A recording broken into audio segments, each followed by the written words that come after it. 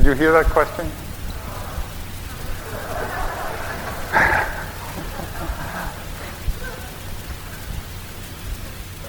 If I could talk a little bit about,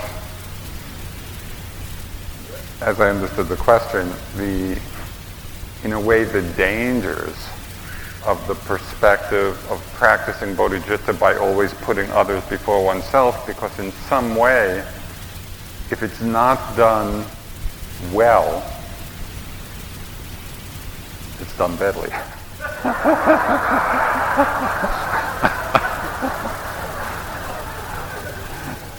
And it can be done badly in several ways. It can be done badly in the sense of it really becoming a source of pride. Oh, look how wonderful I am. I'm putting everybody else before myself, and it's really self-aggrandizement. It can be done badly if it fosters a sense of unworthiness. Oh, everybody is better than me. And it just feeds into that place of unworthiness or self-abnegation. And that also is not very healthy.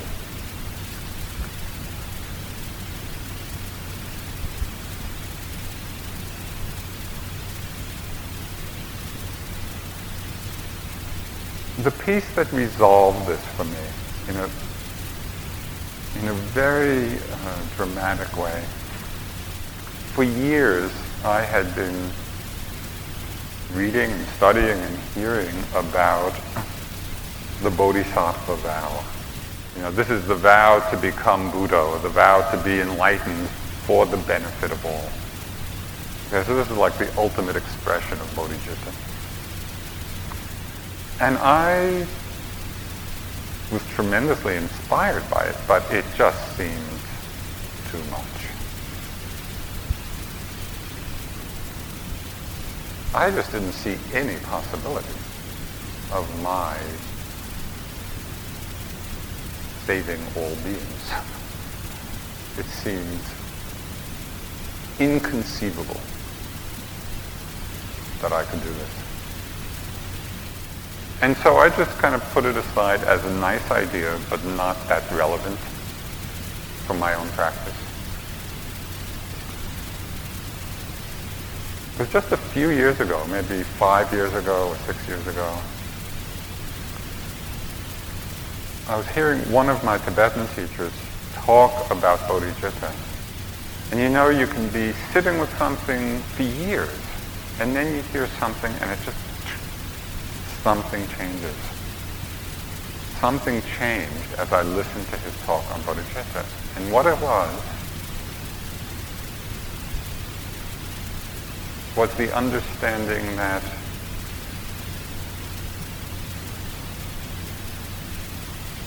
true compassion is the expression or the manifestation of emptiness.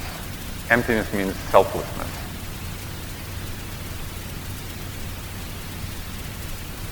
That compassion, even the Bodhisattva vow, is the expression of selflessness.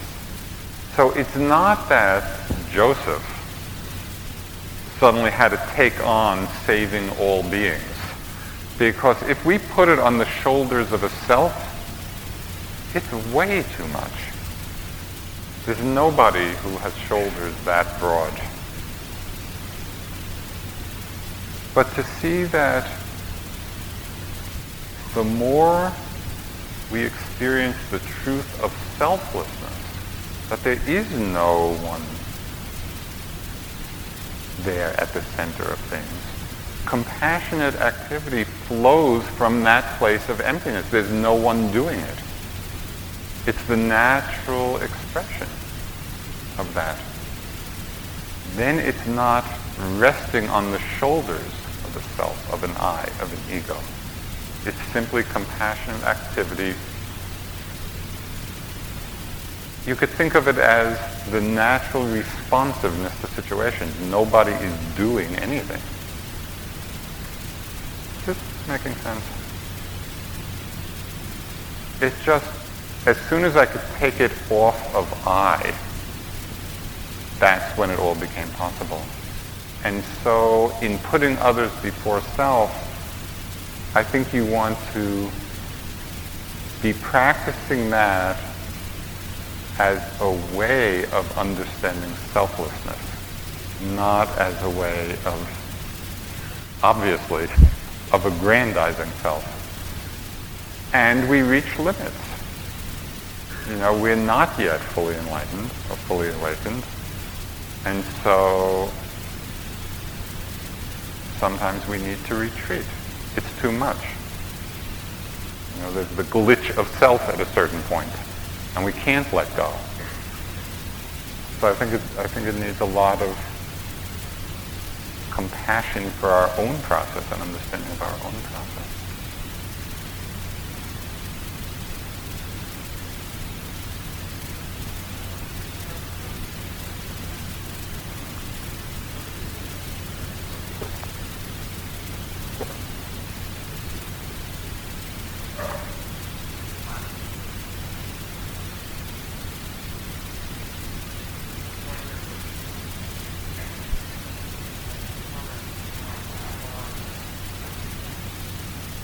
The question was about one of the problems with compassionate that comes up for him in compassionate action has to do with the issue of diversity or lack of diversity in the Buddhist, or at least this part of the Buddhist Dharma scene, and how to work with that.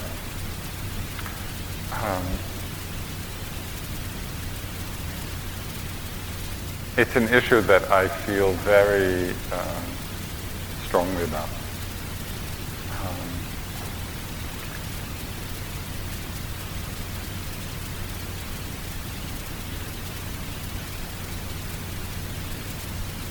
And it touches, as you well know,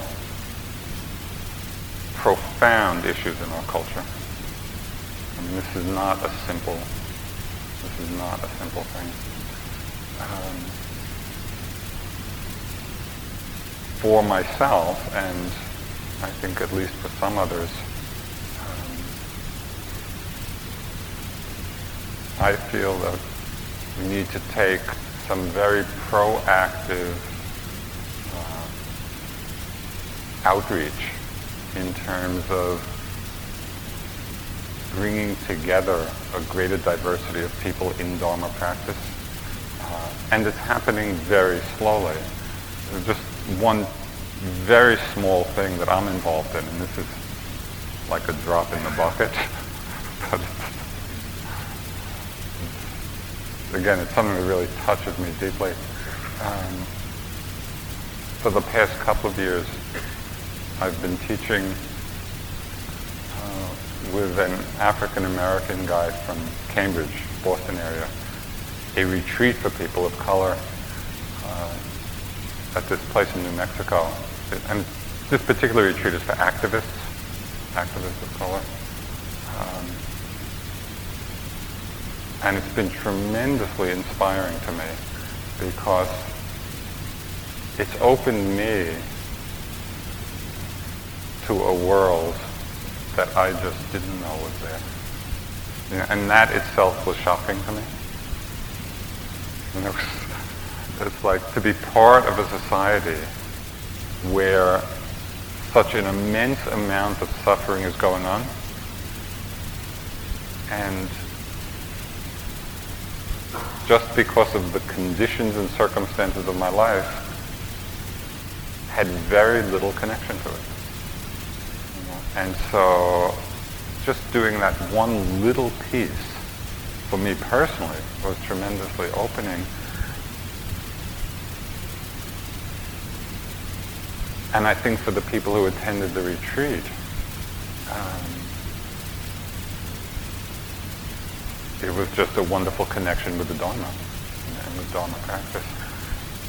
I think this has to happen a zillionfold.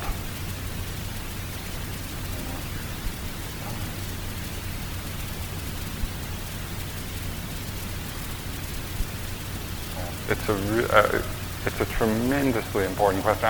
In some way, I think it is the defining situation of our culture. And we all know the tremendous or maybe we don't know, and that's the problem. The tremendous suffering that comes from not being aware. And it is really beautiful and inspiring to see that the more willing we are to come close to different realities from all sides, that's where the compassion comes. If we're distant, if we're away from it, there's no possibility. Because we're not seeing it, we're not feeling it, we're not open to it. So in some way, I think each one of us has to find ways to make those connections.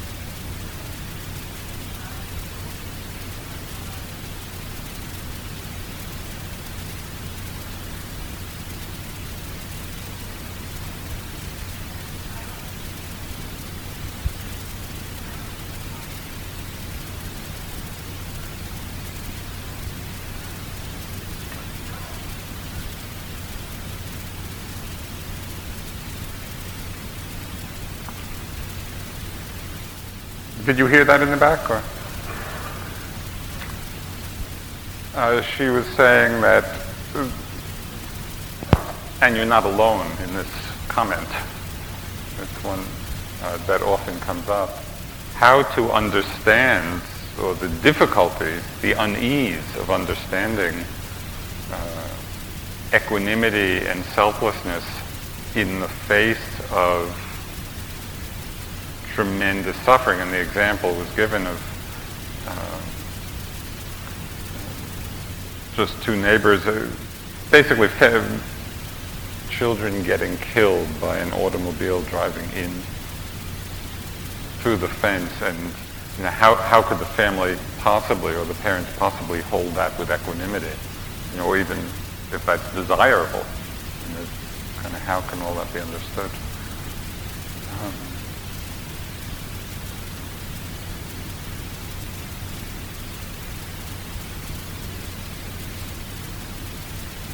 Obviously, there's going to be a tremendous amount of suffering in that situation, and that's natural.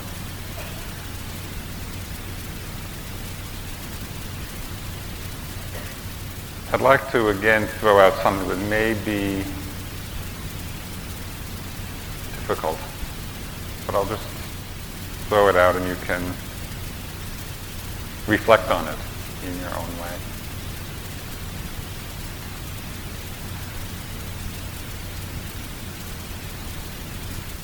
And it's hard to talk about it because it is around very sensitive, tender issues.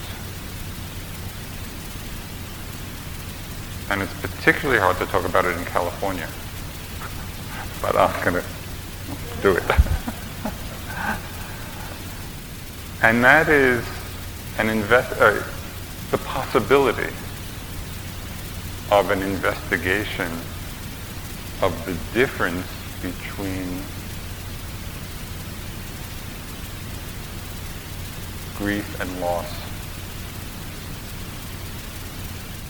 Very often our suffering comes about in our own experience because we're not totally clear about what we're experiencing, and different emotions sometimes get mixed up. They happen together, they get very intertangled. Just as another example before I go on to that one. For how many of us have love and attachment gotten really bound up with one another? They are two very different feelings. Love, the feeling of love, at least in my experience, is this quality of a generosity of the heart. It's this. Attachment is this. They're completely opposite energies. And yet, for most of us in our intimate personal relationships, love and attachment have gotten very, very intertwined, very hard to separate them out. Which is why there's often difficulties in our intimate relationships, because we haven't sorted all that out. Okay, so that's just an example. With grief and loss, just as a way of highlighting a possibility of understanding the difference, 2 stories from the Buddhist time.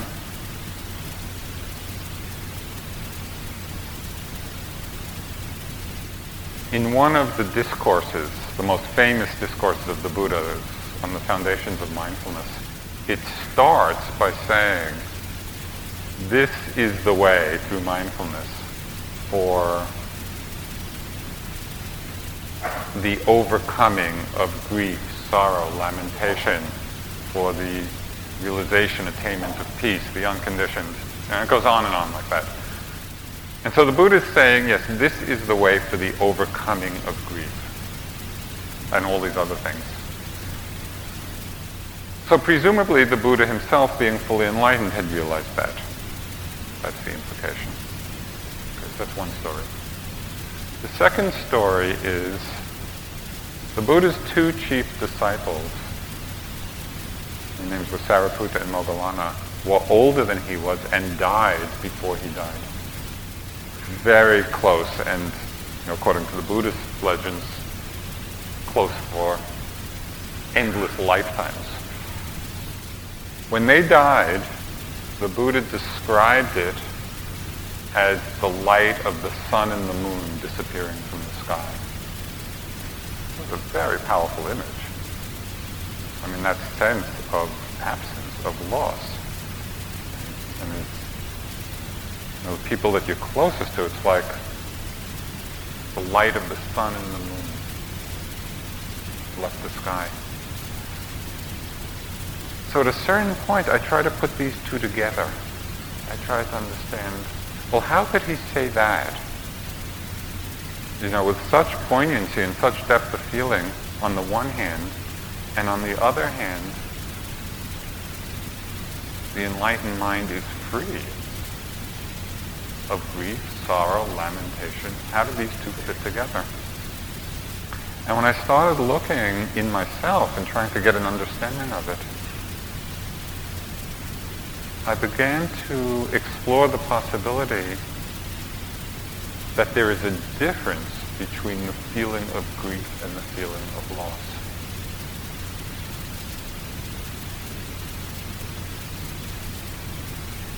And that grief arises, and it arises quite naturally for us. So I'm not suggesting this because of, but that the feeling of grief arises because of a non-acceptance of the feeling of loss, because it's so painful. And for most of us, the feeling of loss is very painful. And to the degree that we cannot open to the pain of that, it rebounds into the feeling of grief.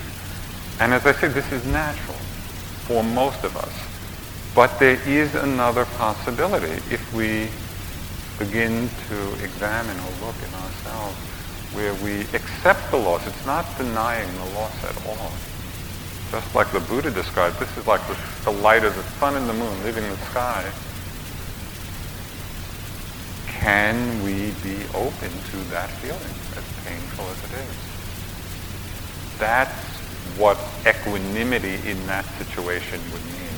It doesn't mean not feeling the loss. It means acceptance of the loss.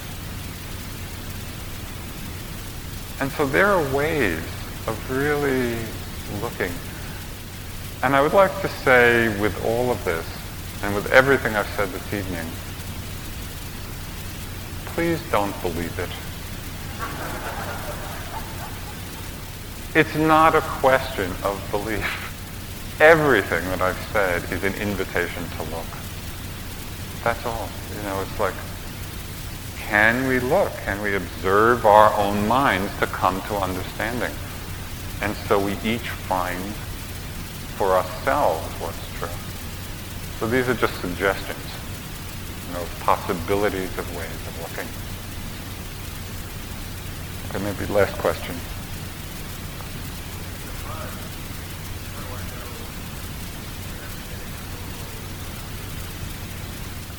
The question was, in the mud, when do I know when I'm getting a toehold and when I'm losing a toehold? I think that situation really points to the need for a good teacher. I mean, a teacher is very helpful in really guiding one, because there are, just to use another image, using that image of ice and water, we could think that we have dissolved the ice, melted the ice, and are just in this state of free-flowing water, but really it's slush. It's not water at all, it's just caught on something more subtle. And so having guidance, somebody from the outside who has experience and can track what's happening, is tremendously helpful. So I think if others of you would like to come up and have some more questions, there's a little more time, but maybe we can formally end. Thank you very much.